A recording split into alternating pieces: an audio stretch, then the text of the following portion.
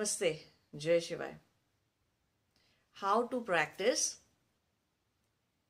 niyamas. Okay. So first niyama to practice is purity. Okay. Now purity is not just of the body. A person may be wearing white clothes and maybe taking bath 3 times a day or 5 times a day, yet may be the most unclean person from his thoughts and emotions, right? So purity must be practiced not just in your physical body, not just that you need to eat clean food, drink clean water, have your surroundings, your space, your house, your office, everything needs to be clean and pure as much as possible. But this is more, niyamas are more about your internal world. So the purity of thoughts needs to happen. You shouldn't be killing people in your mind. You shouldn't be torturing people in your head. You shouldn't be cursing or, saying bad things, thinking bad things about other people. You shouldn't be feeling jealous to other people. So this is the purity inside and outside. That is what you have to practice. So first thing is purity. Second thing is contentment. Contentment does not mean that you never had anything and you are saying, I am content about it, that's why I do not have it. No. Contentment is that you are not running after things because you feel content with what you have. This is one very, very, very important quality actually. Those who are not content, they cannot have vairagya and cannot walk their spiritual journey. So practice contentment is very important. And only when you see what you have, only when you have the realization of what you have in terms of wealth, house, money, cars, or in terms of relationships or in terms of people in your life, only when you feel that, okay, I have enough, I have, only then you will stop running towards more and more. More wealth, more money, more cars, more relationships, more sex, more food, more this, more that. Only then. Till the time you keep on feeling the lack of something, you'll keep on running, no matter however much you may have. If you are from inside, if you are living in poverty, you will keep running towards richness. Somebody who is rich inside, who is feeling the richness of what he has, only he will stop running outside. So this is very important thing to practice. See in how many things you keep on running outside and you want more. This is an analysis that you can do. Write down those things and make sure that you understand what you have and what you keep running after. Okay. Another thing is tapas. Tapas means self-discipline. It does not mean sitting in samadhi pose or any pose and closing your eyes and chanting Om, Om. No, that's not tapas, okay?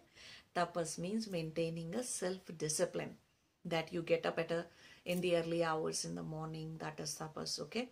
A lot of people are not able to wake themselves up without coffee or without something. And even if it's 8 o'clock or 9 o'clock, 10 o'clock in the morning, they still will feel sleepy. So the more you try to discipline your body, you will start realizing that whether you lack energy or you lack motivation or you lack inspiration or something else, or your body is misfiring in some way. So you need to fix your health. Okay. So bring some discipline into the life, that you are doing this thing at that time, this thing at that time, this thing at that time. Make sure you are not full of laziness. Okay. You're not full of laziness. Resting is different than being lazy. So make sure you understand the difference between resting and relaxing and just being lazy. Laziness is a mental thing. Resting and relaxing is very much a physical thing. Physical need actually. Okay. So bring some tapas into life. Training your senses is another thing, another part of tapas. Training your senses means new things, experiencing new this, new place, new food, new body, new this, new that. No. Train your senses. Try eating one food for next 10 days. Try not changing your surroundings, not going anywhere for next 1 month, 3 months. If you are not able to go because of the work, because of the responsibilities, because of the kids, then don't say that you are already in tapas. No, you are not. Only when you have the full capacity and capability to do things and then you don't do it, that's tapas. That's what tapas is. It's like, say for example, somebody is a beggar or a very poor person who doesn't get to eat. He cannot say, I am fasting today. No, he didn't get the food to eat. If you put food in front of him, then let's see if he fasts. Okay? So let all the temptations, facilities, capabilities, capacities be there, and then restrict yourself from doing something. That's tapas. Okay? So tapas needs to be done. Next is swadhyay. Swadhyay means study of self. True self means Atma, and the study of Supreme Self means Paramatma.